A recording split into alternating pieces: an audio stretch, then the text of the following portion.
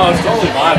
All right, welcome everybody. Once again, this is Jim Barton with Bloody Mary Bible Brunch. I'm here with Reverend Abigail Conley, and we are going to talk about the story of Balaam.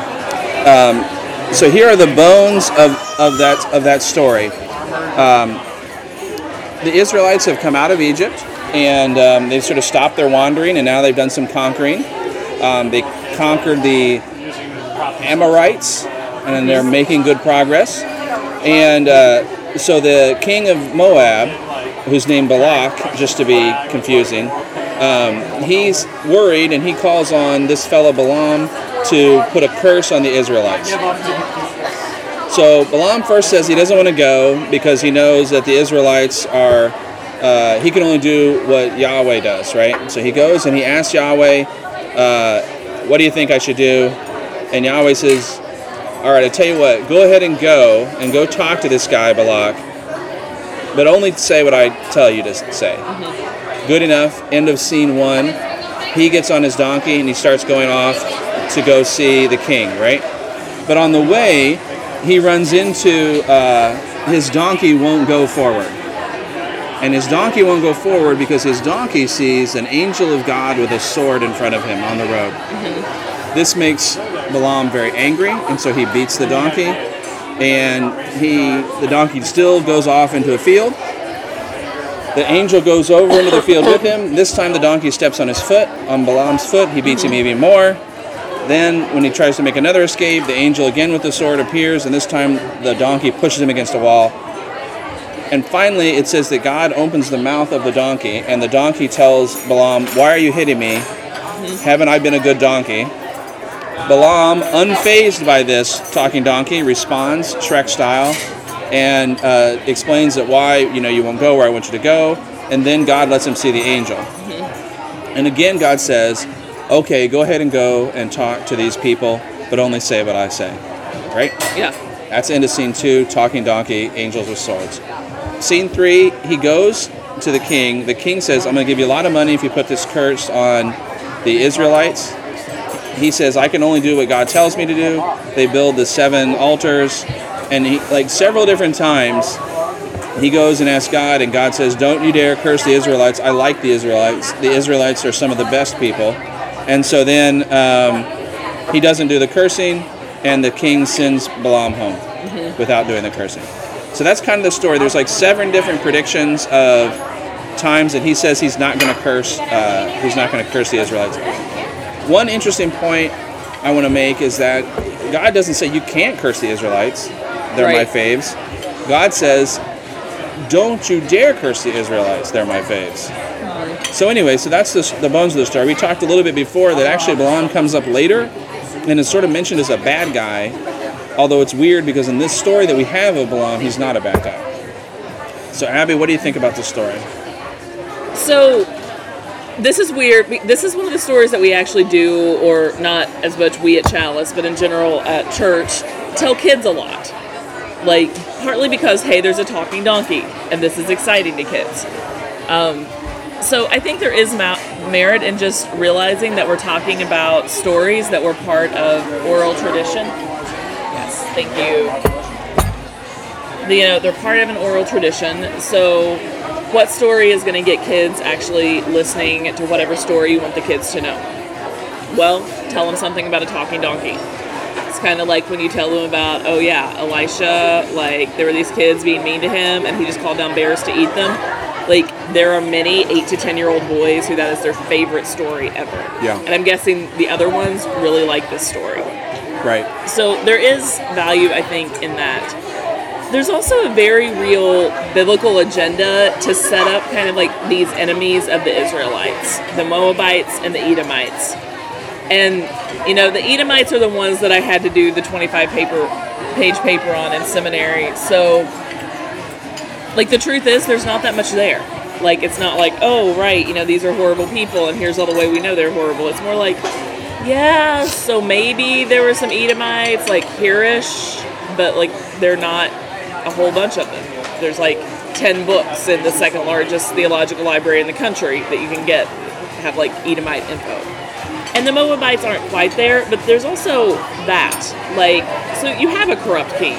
You have a king who's like, hey, can I pay you to curse the Israelites? Like, would that work out? Also, I think something that's interesting from the story is this idea that there were worshippers or adherents or people who had a relationship with the God of Israel who were not Israelites.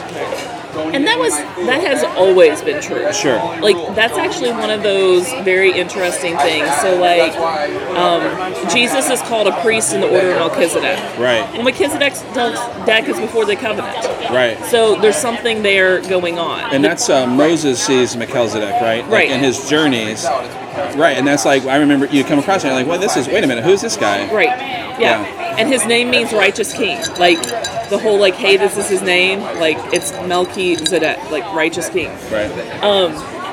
So you get that, and you get that in the New Testament with, hey, there are these around conversations of circumcision. There are God-fearers. There are people who are following that, you know, hey, let's not sign up for circumcision and the whole deal, but let's do some of these things. So you kind of get that all the way through, that there's somehow people who recognize this God even if they're not fully on board with the Israelite religion. And there's also kind of a difference in treatment of the Edomites in this story and in Numbers in general than there is later in Deuteronomy. It's like whether the Edomites are your friends or not, right? There's like, for example, there's a real question about whether they let them pass through on the trip. And in one version they don't. Right. And in the Deuteronomy they do. Well, it's actually, this is Numbers, and I think in Numbers they're still bad guys, right? The Edomites are bad guys, I think. I don't remember which ones. I think it is. But So that's interesting too. I mean, I don't know how much it shapes our faith, but it's interesting to think about the idea that you had these various tribes of people kind of walking around that had different relationships from time to time. Right, and like they even have the origin story in the Bible that makes them nasty people. Like, they came from a result of women having sex with their fathers and having babies. So, like, this is because the whole, Moabites were from the daughters of Lot. Right. Yeah. And so are the Edomites, one each. Yeah. So, like, this is where it's like, oh, right. I think like, the Edomites are from Esau, right? Yeah, I think it's the Moabites and the Midianites are Lot. I think Esau is the Edomites. I'm pretty sure. Yeah, there are a couple. Yeah. There are a couple versions. Oh, of where the Edomites come Right, from. but the Edomites are tied to Esau because he was also called Edom, because both mean red. Yeah. That's anyway, what's neat about maybe you are not an actual people, is you can have multiple origins. Right. Yeah. And it's the whole, like, either way we're going to tell you they're bad guys in a lot of different ways. So, let me ask you about, from your fundagelical background then, were there people that thought there was a talking donkey that spoke to this guy, Balaam, and told him not to go walk into the fiery sword of the angel? Yes. I mean, of course, this is exactly how you tell the story. Like, there's a donkey that God made able to talk because God can do whatever God wants to do.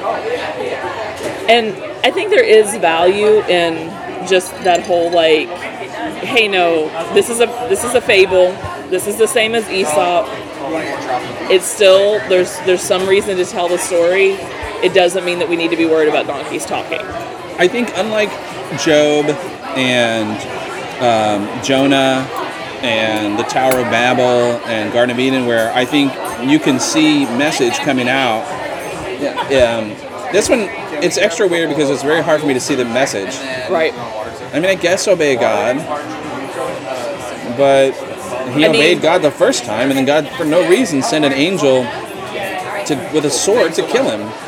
Right. But for his talking donkey, he would have been killed. Right. I mean, it's a fragment of the capricious God, and maybe that's valuable is because of the evolution of God, because it does sort of have the fragments of this like absolutely capricious God that's a part of the Hebrew tradition that evolves out of. Right. I mean, and that's where I think stories like this become unsettling for Christians in general, not just fundamentalists, but the whole God changing God's mind. Right. Like, clearly. Like, oh yeah, I decided this, and I decided this, and I decided this. And you're like, yeah, so... Which is funny because in one of the oracles from Balaam, he says, he's speaking for God, I'm God, what am I going to do? Change my mind? If I say what I'm going to do, I'm going to do it. which is hilarious because within this very story, God changes God's mind. Yeah. All right. Well, I think that's a good examination of that, and we'll move on to the next topic. And until next time, cheers.